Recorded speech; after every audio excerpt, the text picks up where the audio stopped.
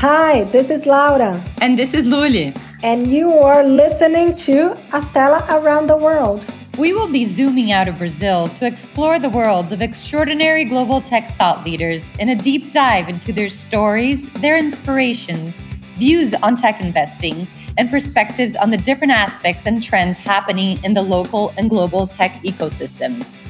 Astela is an early-stage Brazilian-based VC. Stay tuned and welcome to Astela Around the World.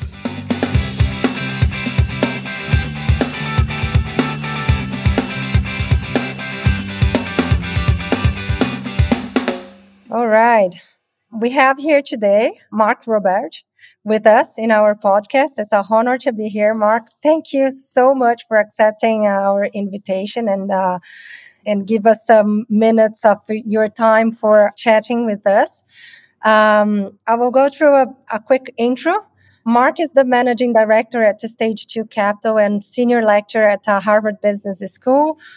Prior to that, Mark served as a chief revenue officer at HubSpot, and he scaled HubSpot revenues from $0 to $100 million and expanded his team from 1 to 450 employees. Mark was ranked number 19 in Forbes' top 30 social sellers in the world and received his MBA from the MIT in BA and mechanics engineering from Leith University. He has been featured in Wall Street Journal, Forbes magazine, Boston Globe, TechCrunch, Harvard Business Review, and other major publications in his entrepreneur ventures. And he's also an author of the best-selling book, The Sales Accelerating Formula, using data technology and inbound selling to go from 0 to 100 million. So, Mark, thank you so much to joining us again. Of course. Yeah. Hey, Laura. Hey, Carolina. Happy to be here. Mark, thank you so much. We are excited to ask you a few questions today. We see you from a distance. You have such an inspiring story for many of us. As Laura mentioned, you scaled revenues at HubSpot from 0 to 100 million, and you expanded the team to 450 people, you grew to over 10,000 customers. That's what we see from a bird's eye view, and you're a benchmark to so many SaaS companies from around the world. We would like to understand how your engineering experience came into play to build a killer sales machine. And what were the challenges that you faced in each phase of the life cycle? You were there for, I believe, over 9 years, and there were probably various things that we don't see from the day-to-day and the different stages. So we would love to hear a little bit about that. Sure. That's a lot. That's a lot there, Carolina. But yeah, I'll try to, kind of summarize some of the key points that honed in on the audience. But well, just know from like, I don't know, now that hear about other awesome companies coming out, like, Slack and Zoom and all that stuff, like when you read the news, you think it must be so much fun to work there and like, but it's just, and it was fun, but it always feels like it's a mess. You know what I mean? Like it's, it never feels like it's like, even though the top line numbers are going great, like it just never feels like, oh, this is running so perfectly. You know what I mean? So just, and that has actually been an interesting lesson when people kind of dig in and hear about some of the details. Is like, you never quite have it running smoothly. You're just trying to get it as smooth as possible. And just know that like if you feel like that, that's just normal. To your point on like the engineering background, yeah, it was like our second investor, David Scott from Matrix, who I know spent some time down there as well. He was the one that kind of pointed out to me. He's like, "Oh, your engineering background would be really useful here." I was just operating the way I operate when I'm stressed. So to your point, like Carolina, I didn't have the traditional sales background. Yeah, I never actually did sales before HubSpot. I was an engineer by training. I started my career writing code. I studied at MIT for my graduate work. So everything was quant oriented, process quant codification. And I got very lucky that when I joined HubSpot, now we have to go back almost 20 years, right? It was 2005, 2006. We were just coming out with SaaS. The internet was kind of new. You know what I mean? Like we had just got emails like 5 years before that, right? So it was all kind of new, and SaaS was just coming out. And I got very lucky that because of those changes, because we were moving from selling software that was deployed on servers in the basement of an office through a LAN, a network, to the internet and SaaS and software that is consumed over the internet. That was obviously a huge change. And for whatever reason, at that time, we also moved to selling stuff on a subscription as opposed to selling like millions of dollars upfront. And when we started to be able to deploy the software over the internet, which means all you needed was a login, and we sold it on a subscription, suddenly you could sell for the first time on inside sales over the internet, over the phone. Up until then, that really wasn't happening. All the sales were happening outside. And because of the shift to the inside, suddenly we had data. Because up until that point, all the sales were happening outside and no one could get their salespeople to mark down their activity. But once it moved inside, the salespeople had to use a CRM to do their job.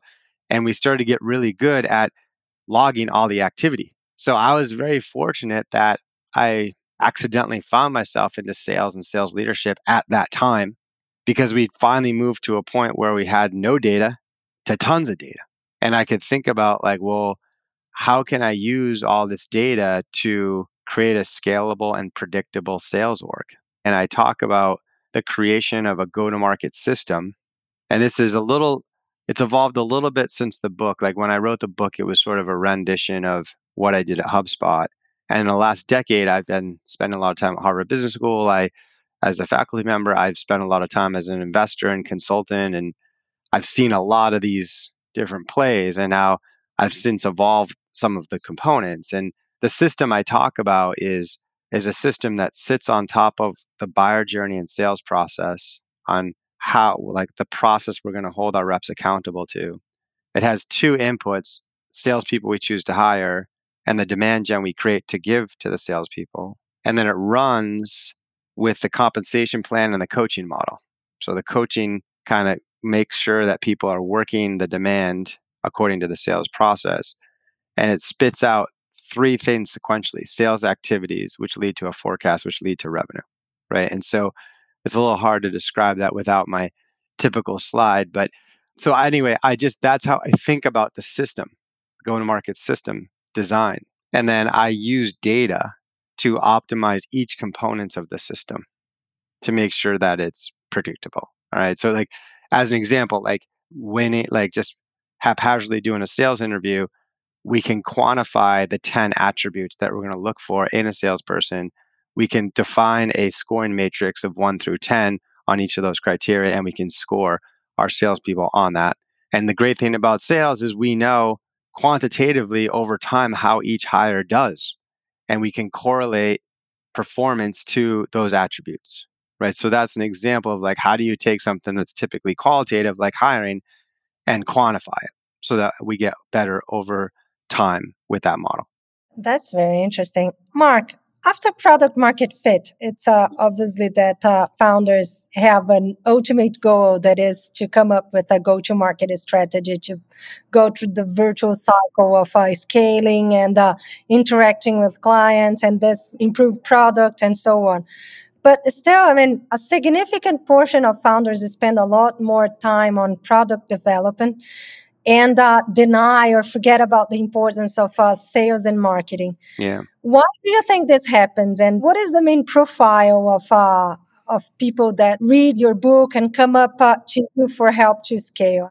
Yeah. I mean, it's interesting that being someone that's lived in Boston for the last like 20 years and, we built HubSpot in Boston and that my book was based on that. And my roots are MIT as a student, Harvard as a faculty.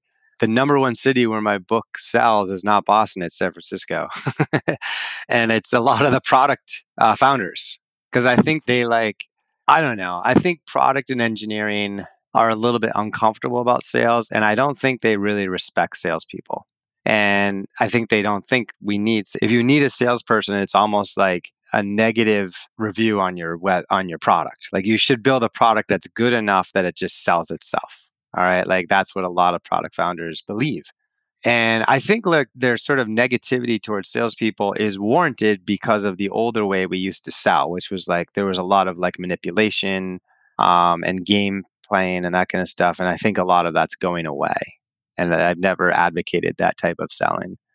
So I think that's where it kind of comes from. You know, the Silicon Valley, if we just talk about that for a second, like it did go through a period in, probably like 2006 to like 2012 or so, where there was a lot of like, you shouldn't hire salespeople. Like your product should be good enough to be distributed over the internet and just consumed. And then some of those people started to hire salespeople. They would create all these weekly active users, and like 10% would convert to a customer. And one of them was like, hey, what if we just like had a salesperson call the other 90%? And all of a sudden, lots of sales started to happen. Where we ended up is we've ended up in this really cool new area where, I like the concept product led growth. Like I like that. I like PLG a lot. I don't know if you've all heard about that down there, but you should, if you haven't heard about it, then you're listening to this podcast, definitely Google PLG, because I do believe that probably not as pervasive as the SaaS business model as a disruptor, but I think it's going to be a big disruptor in the next decade. We already see signs like Slack, Zoom, some of the original folks like Dropbox, Atlassian, some of the new folks like Calendly and Mural. I think it's a very disruptive model. And I think that's kind of interesting where we've ended up is like, yeah, build a great product. And if you can distribute it and sell it and get people to, adopt it without any people, that's great, but it's rare. And we kind of lead with that motion and then integrate salespeople or customer success people wherever help is needed. Right. So I think that's why we've had the issue. And I do feel like sales is moving away from its like unethical or manipulative means, and product is evolving to have like this whole growth movement. That product is just not about the roadmap, it's also about growing the funnel and revenue. And I think we're coming to we're in the early sequences of really bringing product and sales together almost as a more cohesive organization. So that's really exciting, and that's like right on the forefront of stuff that's happening here on, say, the US tech scene. That's really cool. And what I had in the back of my mind as you were telling us a little bit about scaling story and is the importance of experience, especially when you're creating change. So right now you concluded how sales and product should be together. And this has been very distant to how it was in the past. And you were, one of the first movers towards creating this new mentality of sales, right? And all I have in my back of my mind is like so much trial and error and so much experience to even with the engineering background. So you had the quanti experience and then you had to join it with all these layers that you were just explaining to us. And that graph that shows us what growth looks like and what growth really looks like. So that's the picture that I had in my mind while you were telling us this story. Yeah. And all this to ask you, right? We know the importance of experience, how and that comes into play for real growth and to actually find a great fit. And so you've been teaching at Harvard Business School entrepreneurial sales and marketing program. Yeah. So what are the key lessons that you teach based on what you've learned on the job, understanding that people there are actually listening from you and not having this experience? What do you think is the best lesson you can give that somebody can go out there and actually put it into practice? Yeah, so we start off like and funny, this my students are probably very similar to like the product founders that you all typically invest in and work with, and I invest in as well. My students are in the full-time MBA program at HBS. They're usually about 28 years old. There's usually half women, half men. Probably about a third are from outside of the US. So it's a very diverse group, and not a lot of sales experience. The people that take my class typically are more interested in being product or founders or that kind of stuff. And they have that same mentality of like, they believe sales, like, first off, when I ask people, how do you scale sales? They're just like, you just hire a salesperson with experience in your industry and give them a quota and then have them go sell. Right. And the first thing I try to explain to them is like, there's so much more to this. There's an entire system design that we're going to walk through. And it's eye open to them of how scientific this function can be. And then we walk them through 4 modules in the class, which is the first module is about like founder selling. Like I want to teach you how to sell. Like we literally teach them how to sell. And then we move to building the first team, which is like hiring, coaching, the first comp plan, the first pricing model, all that kind of stuff. Then we move to scaling, and then we move to selling and non-sales roles, because a lot of the students go off to stuff that's not really sales, but it has sales in it. Like they go off and be a venture capitalist. Well, guess what? When you have to go and you meet this like really like on fire entrepreneur and you got to convince them to take your money, you're selling. We teach them about raising money. Well, guess what? If you're a product founder and you got to raise your seed fund, you're selling. You know what I mean? Like we teach them about like how to be a public company CEO.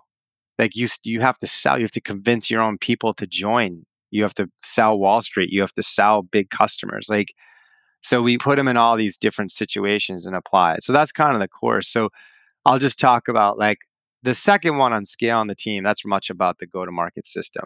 And I would say the main lesson there is all those components of your sales playbook, your go to market, your demand gen strategy, your hiring model.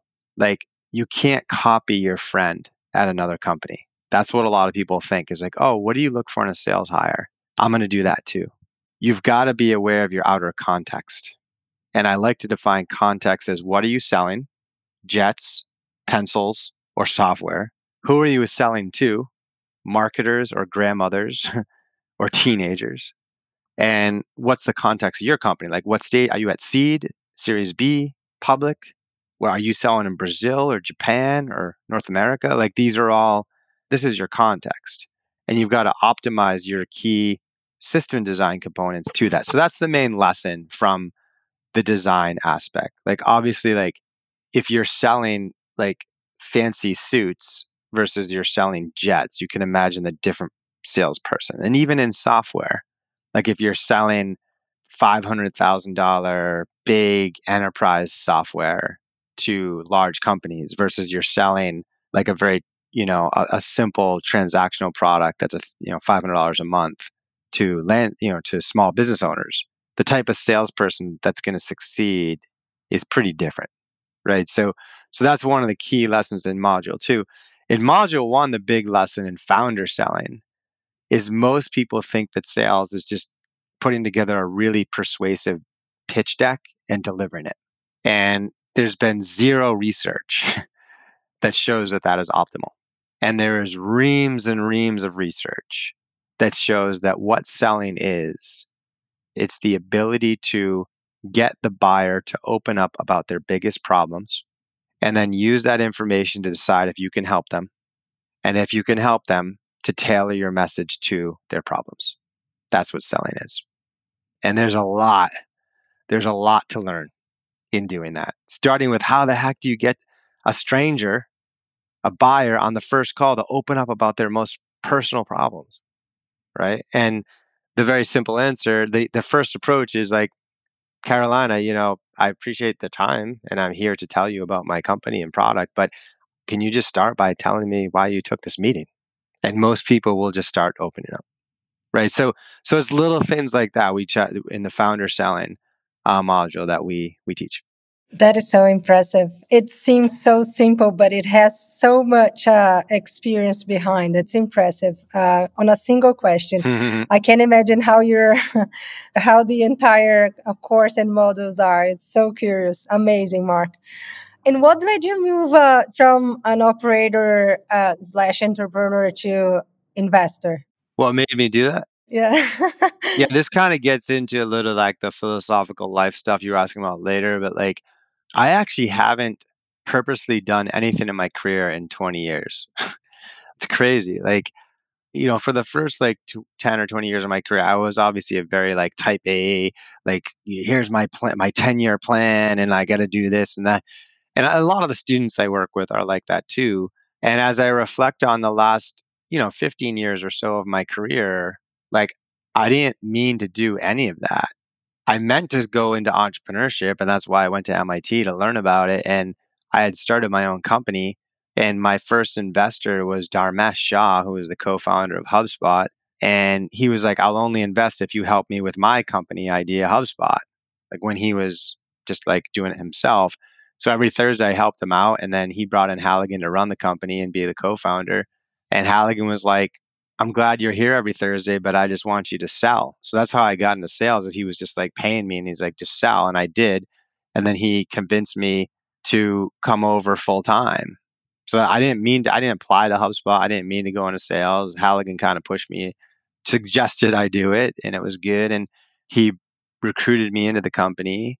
And then like that was obviously a huge moment that was accidental and serendipitous. And then 7 years into that journey, I was having breakfast with Jill Conrath, a best-selling author in sales, and she was like, we were just catching up, and she's like, "Oh, we should write a book together."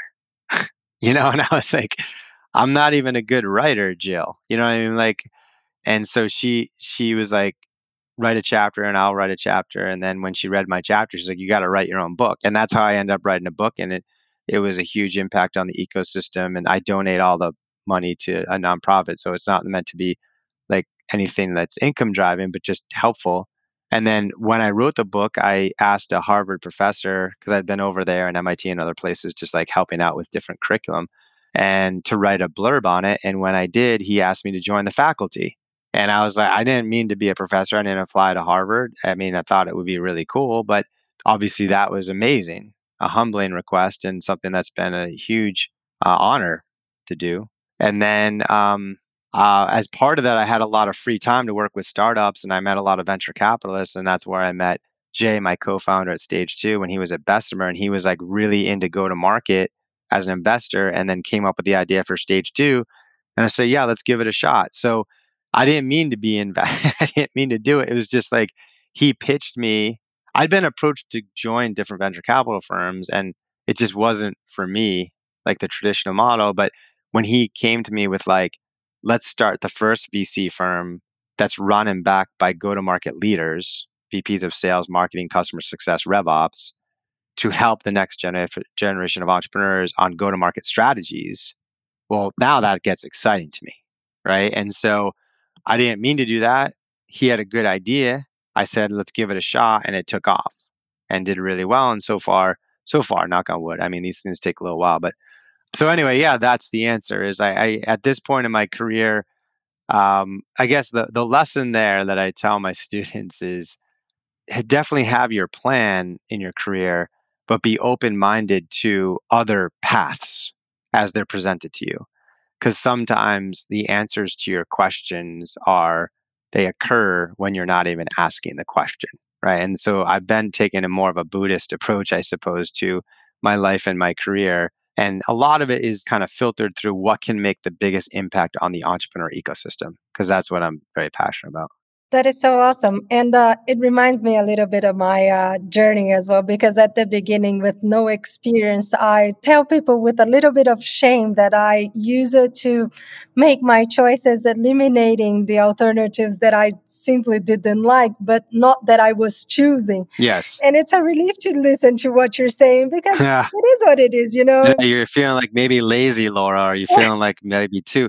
But I think that's the way, it's like whatever you believe in, God or something, like you can only control so much. And it sounds like you just kind of stuff came to you and you just filtered it out, and that's great. No, what comes to me is like we make plans and God laughs, right? So Exactly. That's a good way to summarize it, Carolina. That's good. yeah, no, I love reminding myself of that. So, you started telling us a little bit about stage two, and that was my next question. I believe our audience would love to hear a little bit more about the thesis and what makes you guys different. So, I think the best way that we can learn about that is is learning from you. What are the types of companies and founders that make you excited, right? What are you looking at, and what trends do you see in the year to come? So, with your way of like how can we fit that in also into your blue ocean way of investing? Yeah. So as I mentioned, it's the first firm that's run and backed by go-to-market leaders. So we have like the president or CRO or CMO or head of customer success at companies like Salesforce and Oracle and LinkedIn and Zoom and Gone and Snowflake and Asana. And, we have a lot of the unicorns represented in our investor base. And they're all motivated not just for generating financial returns. That's actually lower on their list than obviously it's important, but like it's helping the next generation of entrepreneurs. And our thesis is that as organizations scale from product market phase to through the seed A, B, C, there's just a lot of go to market execution that's pretty basic for a go to market and experienced professional that are just being messed up. And they're being messed up because there's not enough go to market knowledge amongst the investor base. I think today's investors, they're brilliant, but they come from more finance backgrounds, more corporate strategy backgrounds. Sometimes they come from product. There's not a lot that come from go to market. And so we just wanted to add that extra ingredient to the ecosystem. And so where do we invest?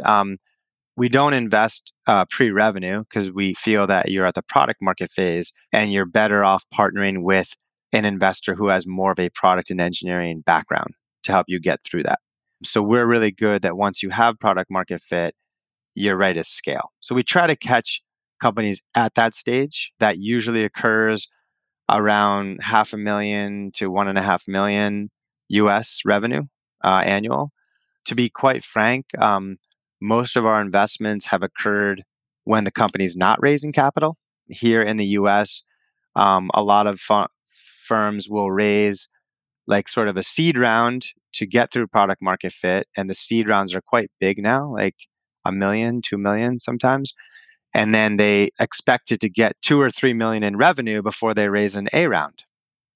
And so we typically find or engage with organizations in between those rounds and do sort of like, it's not really a bridge because a bridge has a bad connotation, but just like a way to partner up together with some capital and help them get to that A and beyond by setting up the sales, the go to market function in the correct way.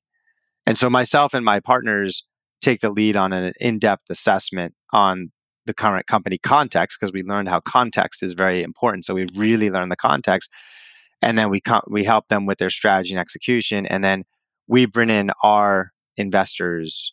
We bring in the right investors at various stages, right? So we have last week we had a company that was like setting up their first account based marketing function in the marketing group. So we brought on three of our investors from places like SalesLoft and SurveyMonkey and other companies that have set up an account-based marketing program in the past and had sort of a strategic session for that CMO and CEO to learn more about how ABM was implemented. So that's an example of how we'd bring in and leverage our investor base to help these new companies. Very interesting.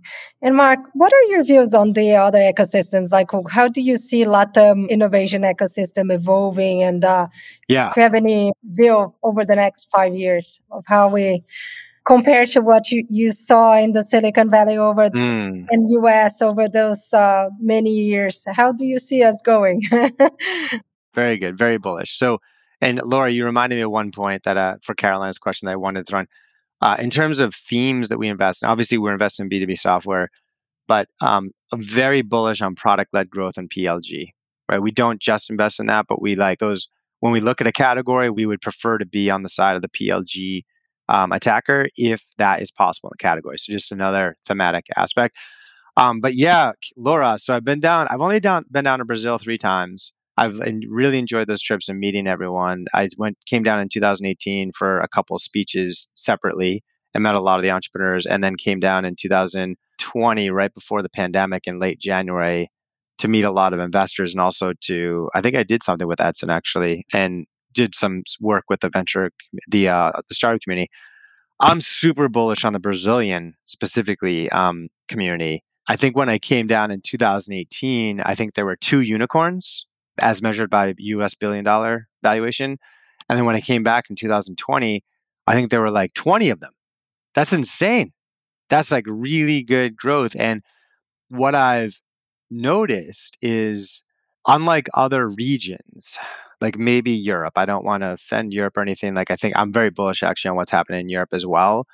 But the European entrepreneurs tend to be a little more skeptical of whether the best practices that you're recommending are applicable to their region, versus Brazilians are just like sponges. They're just like, tell me how to do it. You know what I mean? And they're just like learning, implementing. So I don't know. I haven't seen stats on like, you know, market value creation, that kind of stuff. But I just am very bullish because of culturally that curiosity and openness to learning and the work ethic within the Brazilian entrepreneur ecosystem. I do teach a case on one of the entrepreneurs called Ambar. I don't know if you know Ambar. It's a like a construction software company, and met the very talented CEO through the exec ed program at HBS, and we teach that case, and they're doing really well, really well. And I haven't made an investment down there. We haven't, only because I don't mean to be like offensive. I hope this doesn't offend anyone, but like it's very hard to get our hands around the political and currency risk in Brazil, you know, for not being there. So we have to think about down the road how we do that. So we're still kind of an early fund ourselves, so we're still very focused on the US. We have done some investments in Europe and Australia and other places. We certainly can make investments, but that's kind of our hesitation right now. Otherwise, I'm like really bullish on the ecosystem. We will be more than happy to help you bridge this gap uh, Yes, for sure. For sure. and be alongside your journey in Brazil, if you will. I mean, For sure. and Mark, I mean, we used to ask this more philosophical question to venture capitalists because we see a lot of people willing to change the world, Yeah. and then it's one of the questions we like to compare how people feel. So, how optimistic are you with the future and life and humanity as a whole, and how far we can dream about creating the solutions we need for sustainability and all those issues that we are facing now? Yeah, there's so much going on right now. And it's good stuff. Like the inequality divide is a big one. And it's obviously not the main theme for stage two, but I try to do a lot between my work at Harvard and who we've brought onto the stage two team and different like mentoring systems that we've put together in the short term. And I think it's finally getting the right amount of attention, at least up here, to make an impact. I think like more broadly, you're saying philosophically, I don't know. The thing that I can't get past is robots are going to do most of the jobs. You know what I mean? Like, and I think that's what we've been talking a little bit, starting with like Andrew Yang and our presidential candidate. We have this thing called capitalism, right? And capitalism sort of thrives on 95 to 98% of people that want to work can work. Like it thrives on a pretty like strong middle class. And I just don't see how like robots are going to do most of those jobs. You know what I mean? And so I think what needs to happen is like philosophically, you know what I mean? Like if we move from 200 years ago as like a species that pretty much was self-sustaining, like we had our farm, we grew our food, we ate our food, we drank our water, like we were self-sustaining as a family or just an individual, and move to a capitalist structure with currency where you work and you get paid for what you do.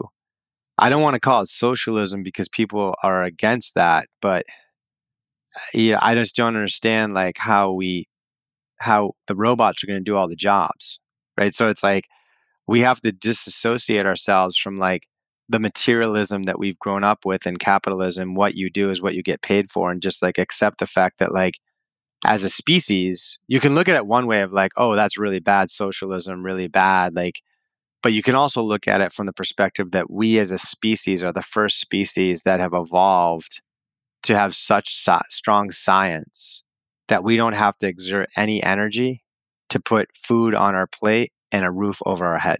Like the robots can do that for us. And what that means is now we can do whatever we want in our life, whatever makes you happy. You can teach, you can be a nurse, you can help people, you can landscape, you can garden, you can invent, you can run, you can whatever, all of that. It's just you don't get paid for that. What you choose to do is not what you make. So I know that's crazy and not well formed and stuff, but I just can't get past the we can all say, "Oh, that's not gonna work, socialism," but what about the fact that robots will do all the jobs? We can't stop that.